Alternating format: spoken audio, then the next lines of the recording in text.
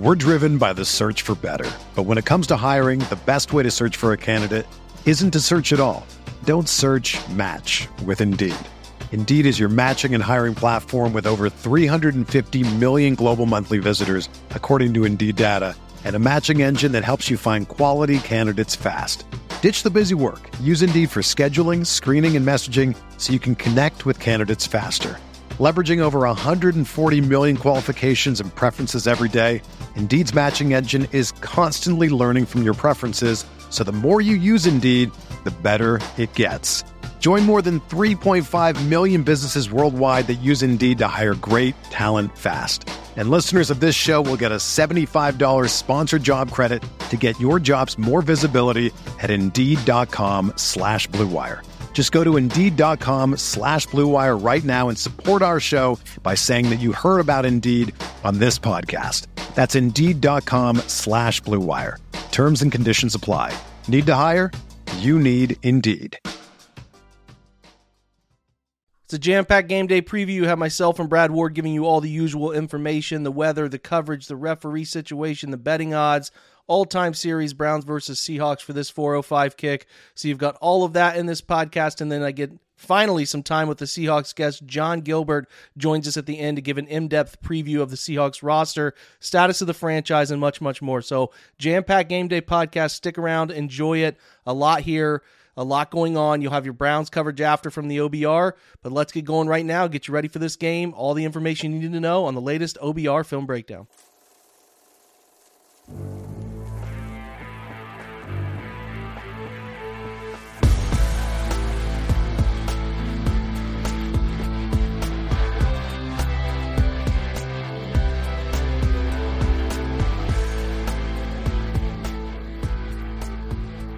What's up, everybody? Welcome into your game day preview. Releasing this one a little early because it's a combined effort on the OBR film breakdowns part. We got a guest coming up in a little bit.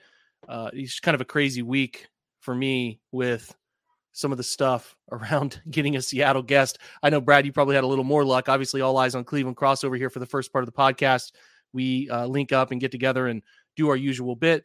But on the OBR side, it's going to be a little different. So anyway, Brad, I'm happy to be here with you, man. It looks like we got a really good game on our hands, a really interesting game. I'll say it that way. Expectations are a little all over the map for the outcome of this one. I think a lot of Browns fans have chalked this up as sort of a passable loss, right? Where you can understand why they would lose this game. And then you look at the Cardinals game kind of looming after that. You know what I mean? So yeah, I think expectations are pretty low for this game here in Seattle. 4:05 kick, for those of you who forgot that it is a little later than the 1 o'clock usual kick. So what's your expectation for this one, Brad? I think it's a winnable game, actually. I think that these teams have a lot about them that is similar defensively and offensively. I think that, I kind of think of that Spider-Man, pointing at Spider-Man meme a little bit in this one, stylistically. So I think it's interesting. I think that it's a winnable game, though, for sure.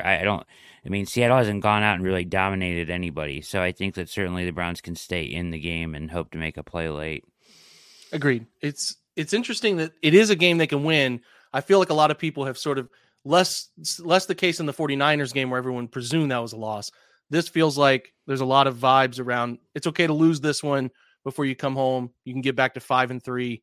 That sort of energy is sort of surrounding it. But I think obviously the Browns feel like they have a pretty good shot. They feel like PJ Walker is going to be more prepared than he's been. We'll see if that ends up reaping any benefit. But let's go through our normal stuff here. So weather looks fantastic. 55, low chance of rain. I mean, again, it's Seattle, so don't quote us on this. It's just like Cleveland on the lake. Anything could happen at any moment. But as far as every weather prognosticator we checked, there's like an under 5% chance of rain. So feel pretty good about it being a nice day. And I would say, Brad, you much like me would feel like this is a pretty good time to get a Seattle game where it's not awful in there, a little dome of weather out there. Yeah, no, it's, you don't have to deal with the ice and the gray, and those are tough games to go play in there for sure. It's already tough to play, with the 12s and everything, but this a sunny day is, if they actually get that is hard to believe. So a good time of year though. You're right. Good time to get them. We'll see if that nice weather ends up working in anyone's favor. I think the Browns probably prefer it to be mucked up a little bit, but we'll see what shakes out. Feels like it's a nice time to get into Seattle, get a good game in here. And the coverage is a CBS 405 game on this one. I think it is, right? I have Fox. Okay. It's a Fox coverage. Okay. Right on. Who's covering Fox this one? TV coverage, Adam Amon, Daryl Johnston, and Pam Oliver. That would be Fox, I believe, right? Yep, that's right. 405 Fox game. Adam Amon, Daryl Johnston, Pam Oliver. Yeah, that's it. 405. Okay. Browns games have been running kind of long lately, so this one could go into the evening, early evening. Yeah, could run right into our 7:30 kickoff show, right? The wrap up that we normally do. Right on. All right, so we have two things we have to hit on still: betting and then the officiating crew in this one. So let's do this quickly. So betting, I know you have a couple that you really like. What's the over under and spread as it's sort of settling in here on late Saturday? Yes. So it is 3.5 minus 3.5. Seattle is laying 3.5, so minus 3.5 to Seattle. And the over-under has kind of been all over the place. I saw it as low as like 35 earlier this week. It's up to 37.5 now and kind of settled in that range. So still low scoring.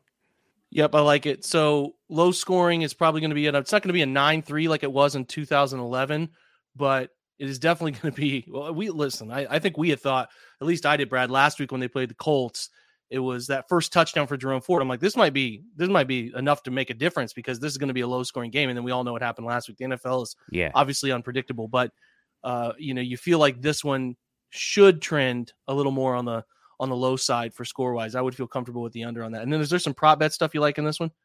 Yeah, I'll hit that stuff now. If you do look at Seattle's totals, they have been somewhat low throughout the year, even in their wins. So a lot of 17-14, 20-14, stuff like that. So here we go. Here's what we like for the prop bets this week.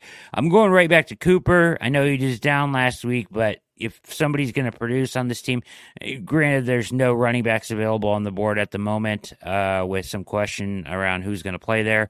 So I'm taking Cooper with the watered down number of 50.5 yards, and his reception number is at 3.5. I think that's way too low. So I'm going Cooper over 50.5, over 3.5 receptions. I like D-Hop over a field goal and a half. And then I like PJ Walker to go for the line is a touchdown pass. So I like him to get one there. And I like Geno Smith to go over half an interception. So for him to throw an interception. So get a touchdown pass, an interception, 2 field goals, Cooper over 50.5, Cooper over 3.5. Throw it all together, and I like that as a little parlay. Like it. Browns Seahawks kicked off first time they ever played back in 1977. It has been dominated by the Seahawks, 13-6 all time. Recent contest was a 2019 game that the Browns had every chance to win, lost 32-28. Then the time before that is a 2015 trip out to Seattle, which the Seahawks dominated and won that one 30-13. The 2011 game was, not a 9-3 contest. It was a 6-3 contest. I apologize for messing up one of the more unique box scores that you will ever see. And if you recall, I believe that was a Charlie Whitehurst against Colt McCoy game. So there's some nostalgia for you. 2007, the Browns won that one 33-30. I can't remember was the quarterback of that one if it was Anderson. All right, so Derek Anderson, Matt Hasselbeck battle back then, and then the only other ones that are relatively close past the 2000 mark is 2001. The Browns lost 9-6, so they've had a 9-6 and a 6-3 final since the turn of the century, and then a 34 in 2003, a 34-7 Seahawks win. So again, 13-6 all-time Seattle. The last two games have trended towards Seattle's direction. The Browns won an ugly one in 2011. Maybe they can do that here a little more than a decade later, try to repeat something like that, maybe a 16-13 or something of that nature in a score column. Is that the vibe you have too, Brad, low scoring, or do you think it's going to be surprisingly high scoring? No, I think it'll be low scoring. I think that I like that. I think it'll be right around that line. I would stay away from an over under on this one. Officiating crew. Do we have an officiating crew information on this one? We do. We've got Bill Vinovich on the game. Now, Vinovich is an interesting guy. He was in the league until 2000. 6, I want to say, or something like that, and then left due to heart issues, came back later in his career. Some key games that he has been on for the Browns. He was on the Halloween Cincy game last year, the big win, 32-13 Browns. He was on 2 wins last year for the Browns. He was on the Commanders win as well, 24-20. Back in 21, he was on the Chiefs-Browns opener. And in 2020, he was on the shootout with the Ravens, 47-42. The Lamar coming out of the locker room game there, I believe, if that's right. He was on those ones. What you're going to get with him is he is, trends here. He has a 3-to-1 ratio on offensive line penalties versus defensive line penalties, which is interesting. So he calls a lot more of his penalties on the offense. Real quickly, the Seahawks are actually getting penalties called on them 59% of the time on the offense, so that actually plays to the Browns' hands a little bit as their tendencies. The Seahawks are the number 1 ranked team at drawing false starts in the NFL, so that's something to watch for. That's a bad omen, Brad, especially considering yes, it is. How consistent the Browns are and how you're playing at home and how that can be to your advantage. So that's not good to hear. And the 12th man there, which impacts that number as a whole, obviously, playing in Lumen. So that's something they need to be aware of. It is a bad omen. Browns rank 4th overall for offensive holding penalties this year. Did you know that? That's crazy. The chaos at the quarterback position obviously has contributed to that. The Seahawks are currently co-ranked number 1 overall for roughing the passer penalties in 23, Jake. And no referee has called fewer roughing the passer penalties than Bill Vinovich. So, real quick, the bottom line, Vinovich, this is from Sharp Analytics here. Vinovich is 9-6-1 under. So his games have gone under most of the time. In 23, he is on a 5-1 under run as far as the line goes. So 64% of the games in his career since coming back in 2016 have been under the total. So that's kind of some of the trends there. Under 39 points is the play in this game, is what Sharp is saying as far as analytics go. Vinovich's total record is second to none when it comes to low-scoring games. So there you go. He tends to have typically, this is interesting, Vinovich has typically been a quote-unquote let-him-play referee, averaging more penalties per game than in previous seasons so far in 2023, but teams overall are committing more penalties as a whole. So trending towards more penalties around the league, but he is a kind of guy that will let them play, according to this. So. Okay, fascinating stuff all around there. I think that it's funny to me when you bring up an official and I'm looking it up and I I don't recognize them without the gear on. Then they have the hat on and the stripes. Like, oh, okay, I've seen him before. That's him. That guy rings a bell. So, all right, some good trends for the Browns, some not so good, right? But overall, I think it's a good crew for this game, especially like you talked about the low scoring nature of it. So hopefully the Browns can hold their water a little bit here with the snap count stuff. That's one thing that stands out when you talk through that sort of situation with what we saw last week. All right, let's shift over before we close here. How the Browns get it done. So if you think of how the Browns are winning this game, Brad, talk about what they have to do on both sides of the ball to get it done. Well, I think that, once again, this team can't come from behind. I don't want them playing from behind at all. So you've got to get off to a fast start. You've got to keep the game script neutral. I think you've got to establish the run. Now, you can tell me, their defense is a lot like ours. They're fast and light. So maybe the run schemes that the Browns deploy here might be a little more direct than some of the pin and pull stuff that you've talked about in the past that has had some success. They want to run sideline to sideline and run you down, right? So maybe some more gap stuff and going at them might have some more success. But You got to establish the run in this game because they can get after the passer and they will blitz. They will blitz safeties, DBs. They get really creative. They'll bring anybody at you. So,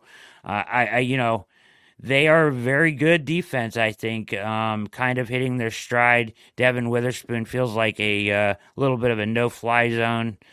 Jake, I would stay away from him as much as possible and kind of gear. Even though Woolen had a really good year last year, he's struggling this year, giving up 120 quarterback rating when targeted this year.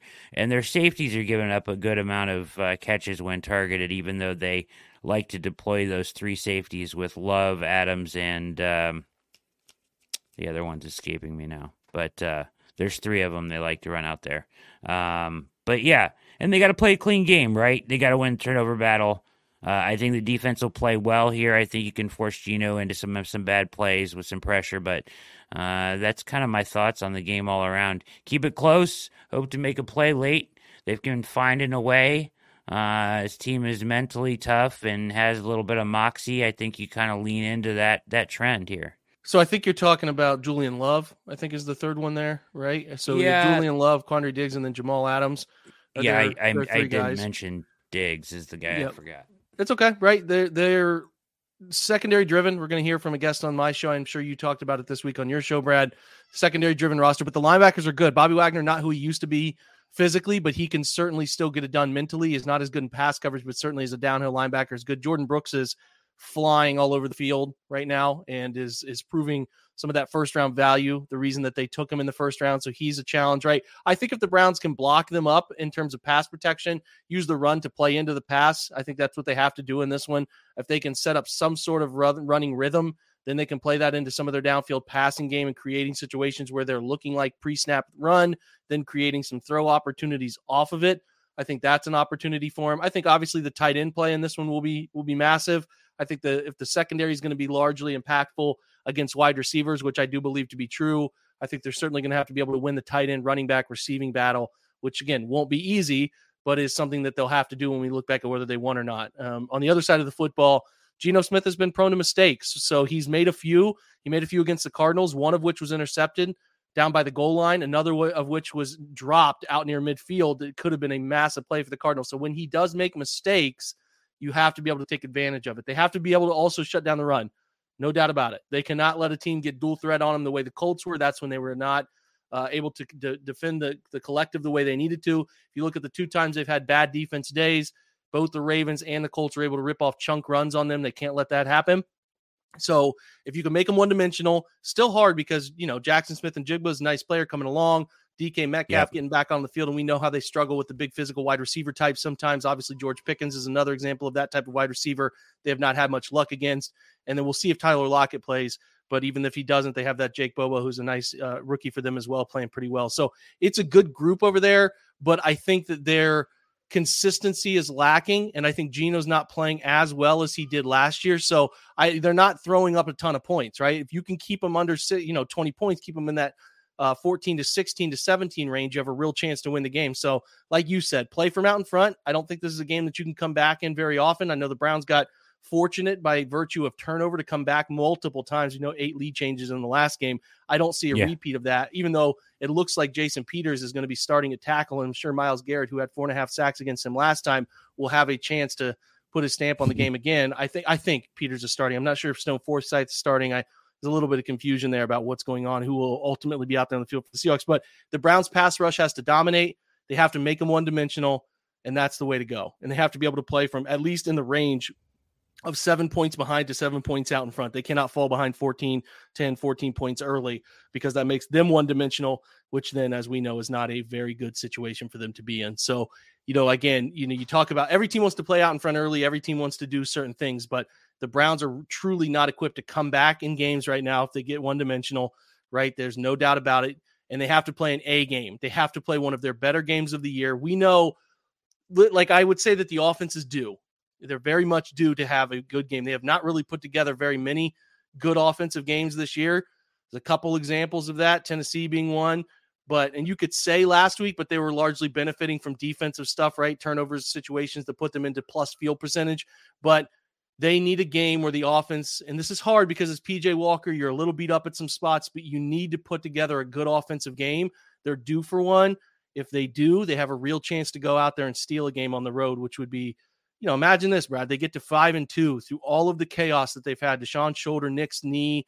It would be amazing for them to be 5-2. And again, I think they're playing with a little bit of house money. I really do. A lot of people picking Seahawks. A lot of people think that this is a schedule loss, traveling out west, all that stuff. They're playing with house money, and I'm going to be very interested to see if they have that us against the world mentality that they brought with the 49ers. You know what I mean? Yeah, I do think they will, and that's how they should approach it. Their secondary is tough, we were talking about, but they are susceptible to, Witherspoon is hyper-aggressive guy. So a guy like Cooper, you think maybe a couple double moves or something like that, you could really get somebody in trouble and take advantage of a deep ball or something there. I mean, he is a rookie, and he loves to jump those under routes, so... Listen, this should be a fun one, man. This should be a fun one overall. That's what I'm hoping for more than anything else. I just don't want it to be a drudgy sort of blowout situation, which, again, I don't think the Browns are going to go out there and really hand it to Seattle, but I think there's a chance Seattle could hand it to them, and I hope that's not the outcome. I think that the Browns are suited, and I think they believe that they can go do this type of stuff now, right? They have a belief in them that they can win these types of games, doing 2 of them back-to-back with PJ Walker. They think they can win these close ones. And sometimes that's what it takes, man, is your franchise seeing that we can win these close games. These toss-up games can go our direction, and you start to get some of that luck. The Browns are due for some one-score luck, right? And they're seeing a little bit of it right now. Maybe they keep that trend moving, Brad. So I feel like I know I picked the Browns in this one. Did you pick the Browns, or who'd you pick in this one? Yeah, I did pick the Browns, and my last comment would be is, PJ gets a contract, he gets a whole week of ones. Maybe you get a good PJ Walker game. He's sprinkled a few in here over the years. He had a couple good ones last year, so maybe you get a really good one from him, and we see something different. So, like you said, the offense is due to play a little bit better. It's a benefit to him that he knew early in the week he was starting. They planned around it. I know they did that obviously with his last true start, but this is now like 5 weeks with the franchise as a rosterable player, all of the little elements there up and around and all of that non-practice. Because again, practice squad guys are like scout team. That's what you're doing. You're not going through the actual offense and doing that stuff. So like you said, he's better than the stuff he's put on tape. How good?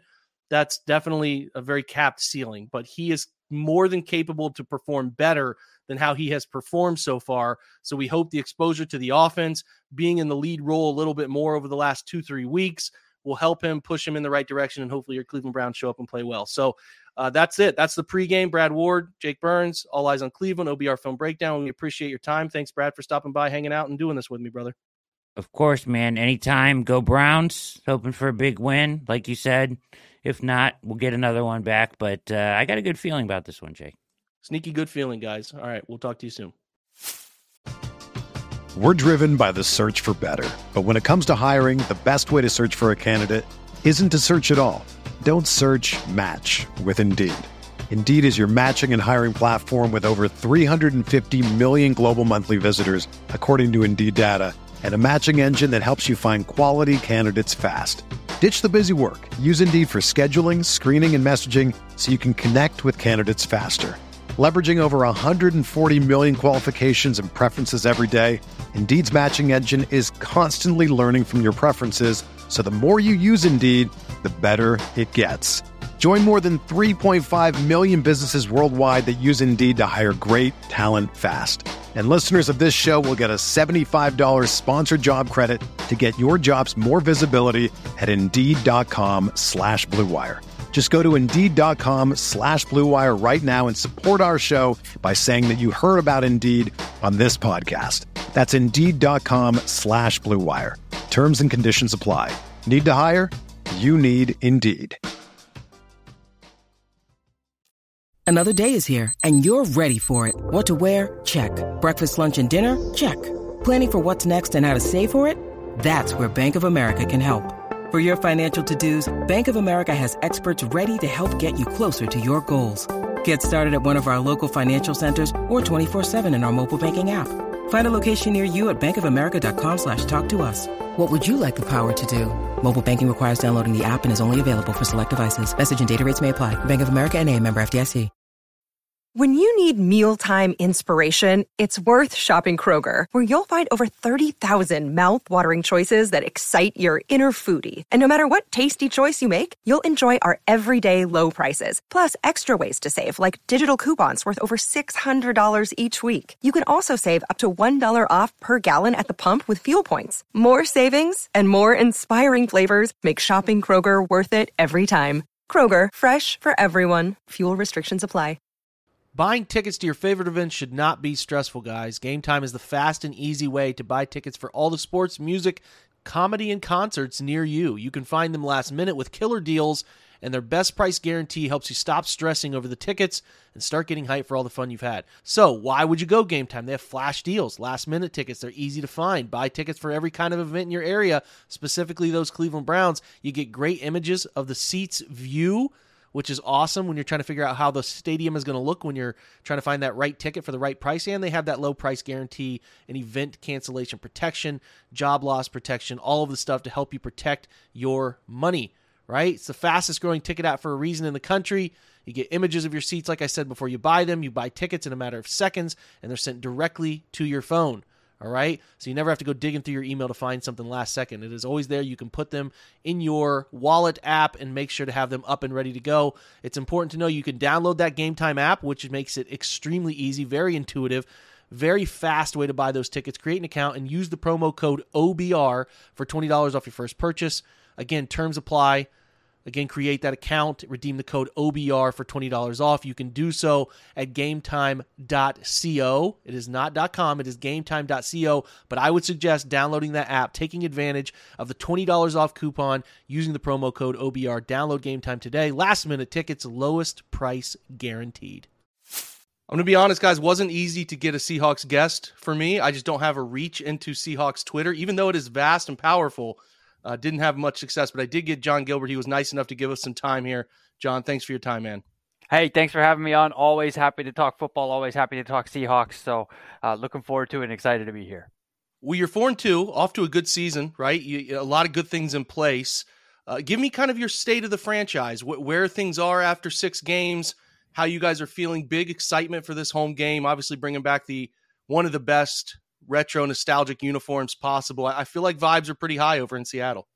Absolutely. You know, there's a lot of enthusiasm for the roster is just chock full of youth and upside potential. And, you know, to be 4-2, 6 games into the season when, you know, there were some road trips, there were some questions about health, about, you know, concerns with the offensive line. Is Geno going to regress and turn into a pumpkin? You know, all of those questions. To be where they are right now, certainly they're entering the part of the schedule that's going to be rougher, and then it's going to get even rougher again next month. But, you know, in a weak NFC, to be 4-2 and to be in position to at least compete for a playoff spot, if not to, you know, potentially win the division. You know, it might be getting ahead of myself, but the Niners have looked beatable for a couple of weeks in a row. So we're going to be optimists as long as we can. Yeah, I understand. I totally understand. It's a fun roster. So let's talk about the offense. It's run by Shane Waldron, who I think is doing a pretty nice job for you guys. So we'll start at quarterback. You talked about Geno. How's he playing this year? I think there's been some up and down, but it looks like he's still a version of what you guys saw last year. And at least there's a lot of optimism still around him leading for the foreseeable future here. No, absolutely. Geno's been playing well. He hasn't put up the production. He hasn't put up the numbers that he put up last year, and that has a lot of fans frustrated. But the simple reality is that the Seahawks have, one of the youngest, least experienced offensive lines, not just in the league, but in the league in recent league history. You know, they've been playing guys who just are first-year starters across the ball. Every single starter for week 1 has missed at least one game, and so it's been a mess up front. And he's taken a beating, quite frankly. They've, you know, in the 3 games where the line has been able to protect Geno, where he's been pressured at less than 40%, the Seahawks offense averages 29 points a game. In the games where he's been pressured at over 40%, the offense is averaging about barely 14 points a game. So that's where it is, and it is what it is. It's a young line. It's an injured line. They'll gain experience. They're going to get better. But in the meantime, you know, I'm not really looking forward to Myles Garrett setting up shop and having a picnic in the Seahawks backfield this weekend. So let's talk about that, because I think that's going to be the key matchup on this side of the football. We'll get to the skill guys in a minute, but talk about the health of that group, because the Browns, their real strength is getting after the quarterback with 4. Now, last week, the Colts actually battled that in situations where the Browns only brought 4. It was the most productive Gardner Minshew was as a quarterback against that. Now, they play a very specific style, a unique style with Shane Steichen, but I do think Shane Waldron can do some similar run game things. So I'm curious how this matchup plays out, because it is really, as far as the roster of the Browns go, their strength and what they lean into the most. And we know that Miles made some game-changing plays to really save that game last week. So I think, like you said, John, the health of the group hasn't been great. So update us on the health of the group, how you see them playing, in this one. Do you think they have enough to handle it, or are they going to need a bunch of extra chip and tight end running back help to get through this one? I mean, they probably will need some extra help and some extra chip. It's Myles Garrett. Even if the line were completely healthy, they would need that. But the reality is they've kind of put their tackles out there. They've kind of said, you know what, you guys are on your own. They actually provide tight end help at one of the lowest rates in the league. I think they're 6th lowest in the NFL so far, in spite of the fact that for half of the season they were starting 2 tackles who had about a half dozen starts combined between them coming into the season, in Jake Curran and Stone Forsythe. At left tackle, 2022 first-round pick Charles Cross. He's back. He's healthy. He's recovered from a sprained toe. He had a rough outing in his, in the last couple of weeks. It's been rough, as he gets back into the swing of things. So hopefully things are a little bit prettier. Left guard Damian Lewis is back from an ankle sprain. Center is a question mark. Evan Brown missed last week. Rookie Oluwatimi from rookie out of Michigan. He started last week. We'll see if Brown, former Detroit Lions center and guard, interior lineman, that they signed in free agency in the spring. If he's healthy, he may start. If not, it'll be the rookie again. Right guard has been Phil Haynes, was the week 1 starter, but he's had a calf injury. So last week, Anthony Bradford, a day 3 pick this past spring, started. And then right tackle has just been Abe Lucas, who was a fantastic 3rd rounder in 2022. But he went out at halftime of week 1, and we haven't seen him since. He's still on injured reserve, so he's not playing this weekend. Last week, it was Stone Forsythe at right tackle. He played better than Jake Curran, who injured his ankle, but was active last week. So we'll see how, what the health status is of that right side of the line, whether it's 3 first-year starters, including 2 rookies again, or if they get Phil Haynes back, or whether they get Evan Brown back. But at the end of the day, it's that right side of the center and right side of the offensive line that I really think are going to define, going to be that key matchup. And can they stop that Browns pass rush? Because they, especially in 3rd and longs, end of half, end of game situations, when it's definitive passing moments, that's when that group has struggled, and that's when defenses have thrived in getting to Geno, applying pressure, and forcing mistakes or incompletions or turnovers. Yeah, I'm sure the Browns are going to put an emphasis on getting to 3rd down in this one. I think it was a little bit more of a problem last week. They've been really good at getting teams to 3rd down and getting off the field, but again, the Colts kind of put them in a position to be humbled last week. They did a nice job. We'll see what they battle with. There's certainly enough skill position talent to figure it out. I know Tyler Lockett's a little beat up, and light enough if he's going to play. DK seems like he's back for the first time in a while. You're playing the youngsters, Jackson Smith and Jigba, who we're very familiar with over here. I'm recording out of Columbus, Ohio. Very high on him. I know the start hasn't been great. Maybe you could touch on a little bit of that, the slow start for him. And then Jake Bobo has been really good too. And we'll talk tight end, running back in a minute, but that wide receiver group has to have the people out there really excited. It absolutely does have the people excited, and it has the people excited to the point where, they're frustrated because, rookie wide receivers, it's one of the positions that's the slowest to develop in the league. They're concerned that, Jake Bobo and Jackson Smith and Jigba aren't getting the playing time or the receptions and the production that they need. But the reality is, they're doing enough to keep the team at 4-2. They're, a couple plays go a different way, and they're looking at 5-1, having, if the game against the Bengals is flipped. The reality is they're filling the roles they need to. DK is supposed to be back this weekend. Lockett, he's been battling a hamstring, but I mean, he always plays. He's a savvy vet. He's not going to go crazy. I would be very surprised if we don't see him this weekend. And it's a group that there's a whole lot of reasons to be very excited about. Yes, Lockett is, he's in his 30s, but Metcalf he's just 25, and Jackson Smith and Jigba is still just 21. And so that's a whole lot of talent and a whole lot of potential upside still for players who are, Metcalf is producing at one of the highest levels in NFL history for a player in their first 4 or 5 seasons through their age 25, age 26 season. And Jackson Smith-Njigba is really starting to, put some production on the board, really starting to get those yards, got his first touchdown of his career last week. So hopefully they can follow up on that. Again, it's against a tough Browns defense, but we'll see how they can perform against a better group than they faced last week. Yeah, obviously with Kenneth Walker, I think I saw that he's off the injury report, so he should be good to go. And I think Zach Charbonnet is back this week. It's a pretty impressive, running back group here. One of the better talents as far as young prospects go here. So, they obviously play Noah Fant a good amount. Do they play a second tight end, Will Dissly? Like, what's the look of the run game? Like, is it a feature part of what they're doing? Is it a complementary part to the passing game? So that's kind of my angle here. Like, what's the identity of the offense is where I'm driving this, and what Browns fans should expect to see Seattle trying to do to establish some sort of rhythm against the Browns defense. Really through the first 5 weeks of the season, first 5 games of the season, because they had the bye. But the first 5 games, they really threw the ball a whole lot. Last week against Arizona, they ran it a whole lot more. Ken Walker carried the ball 26 times in the game. That was obviously a season high. We'll see how he responds. Like you said, he's off the injury report, but he did take kind of a beating. And, he's taken a beating, that kind of beating a couple times before. They've used him as a workhorse like that a couple times. And we'll see what kind of impact he's able to have, coming off of that workload. Can he replicate that? Can he do it again? Or if he struggles, will we see more of Charbonnet, who we haven't seen in a couple weeks because of a hamstring injury, who missed some time during training camp with the shoulder injury?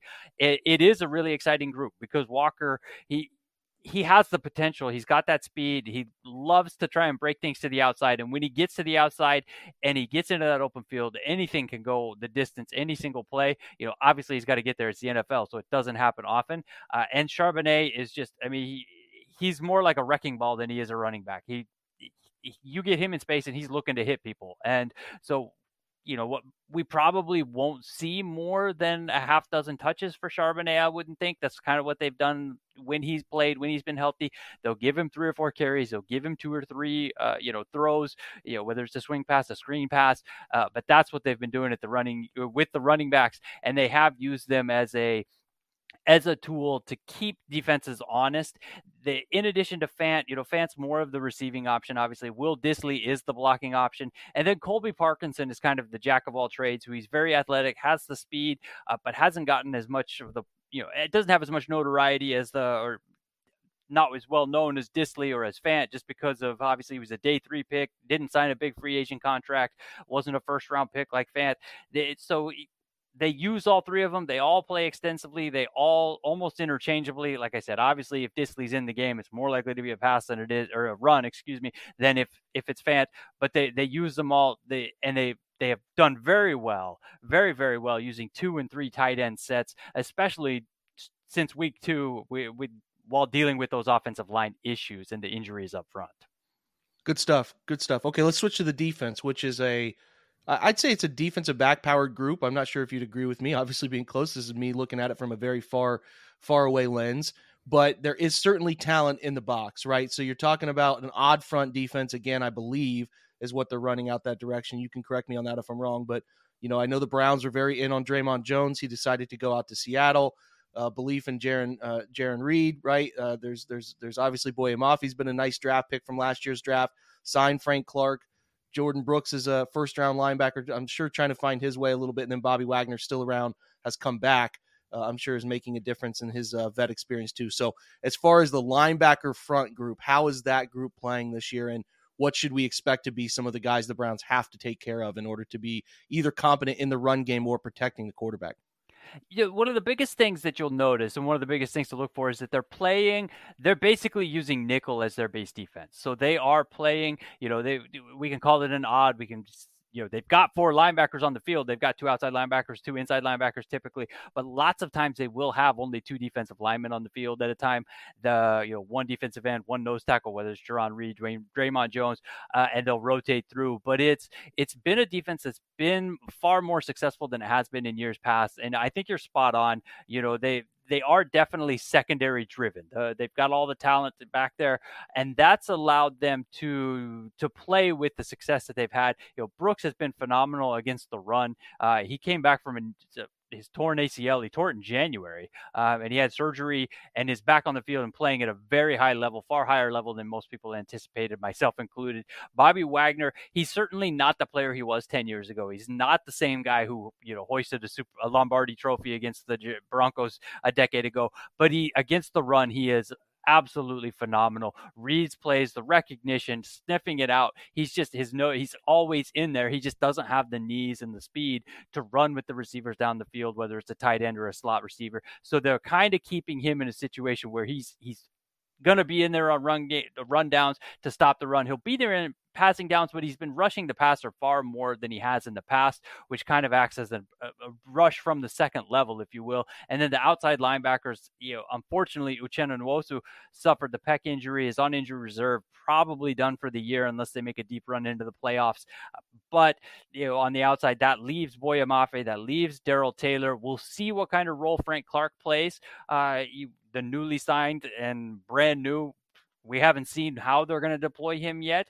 I don't think that they'll use him too much as an outside linebacker on early downs, but they could surprise me. I don't know. I don't expect to see him dropping back into coverage, but the defensive front is certainly exciting and on the up and up with, again, another position group that's just filled with youth and talent. Yeah, so the Browns will play a good amount of 6-0 line, even getting crazy short yardage. They'll bring in a 7th O lineman. They'll use big personnel. They'll put multiple tight ends on the field.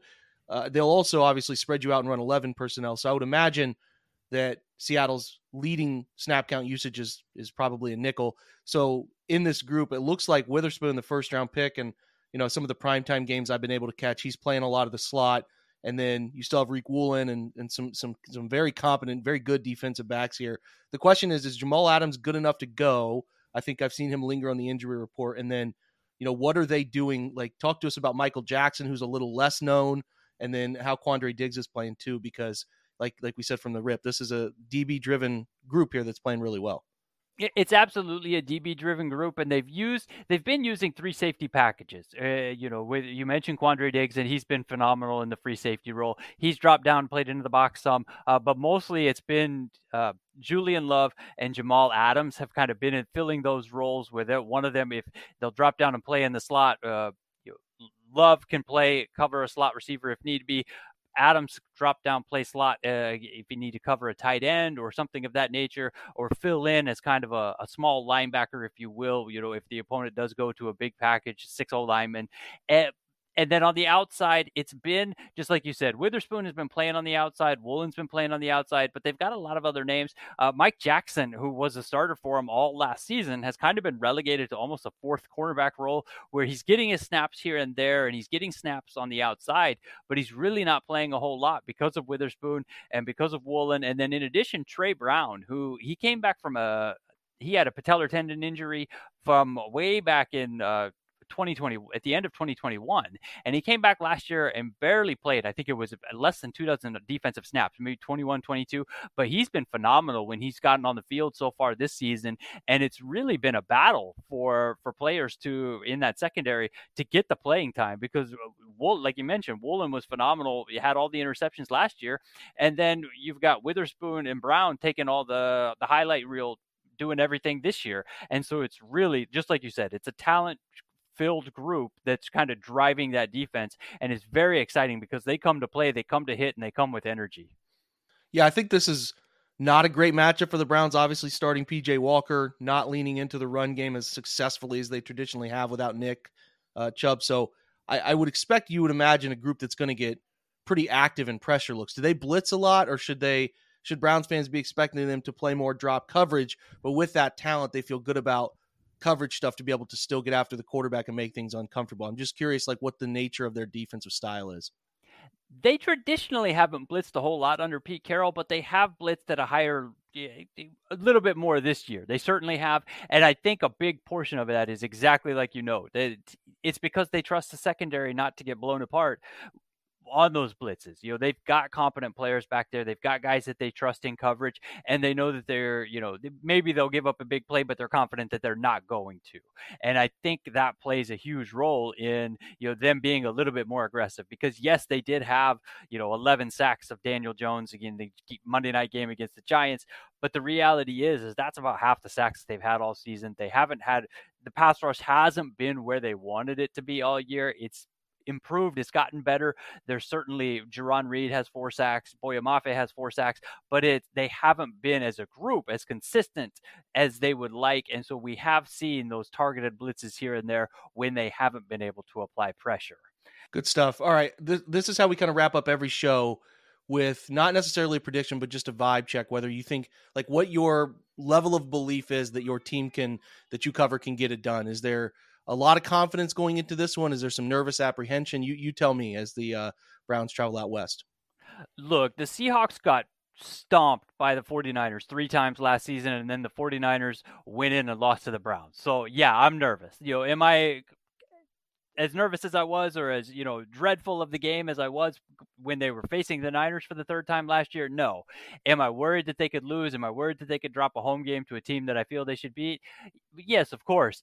But I think they'll pull it out. I think it'll be close. And as long as it isn't a 6-3 game, then, I'll be fine with it. If it's a close game and it's a loss, it is what it is, as long as they play well, play hard. If they just drop the ball and come out and it's ugly, then, and Geno's on his back all day and they can't move the ball, then I'm going to be upset. Obviously that's what I'm afraid of, but I feel, I think it's going to be a close game. I don't expect it to be very high scoring, something crazy like 16-10, 16-11, something like that.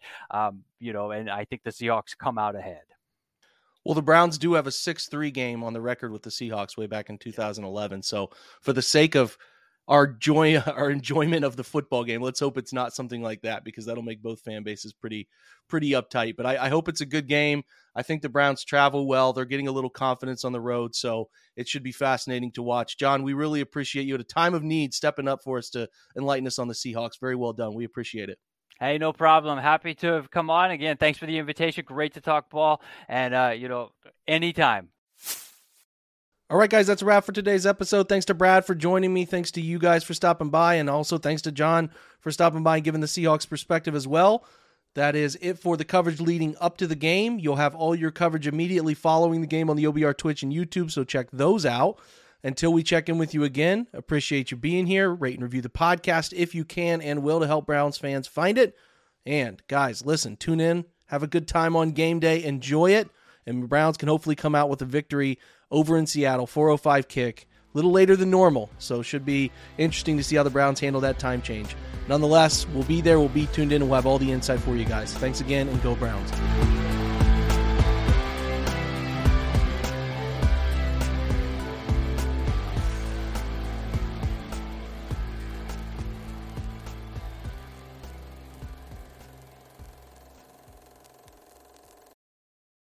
Everyone is talking about magnesium. It's all you hear about. But why? What do we know about magnesium?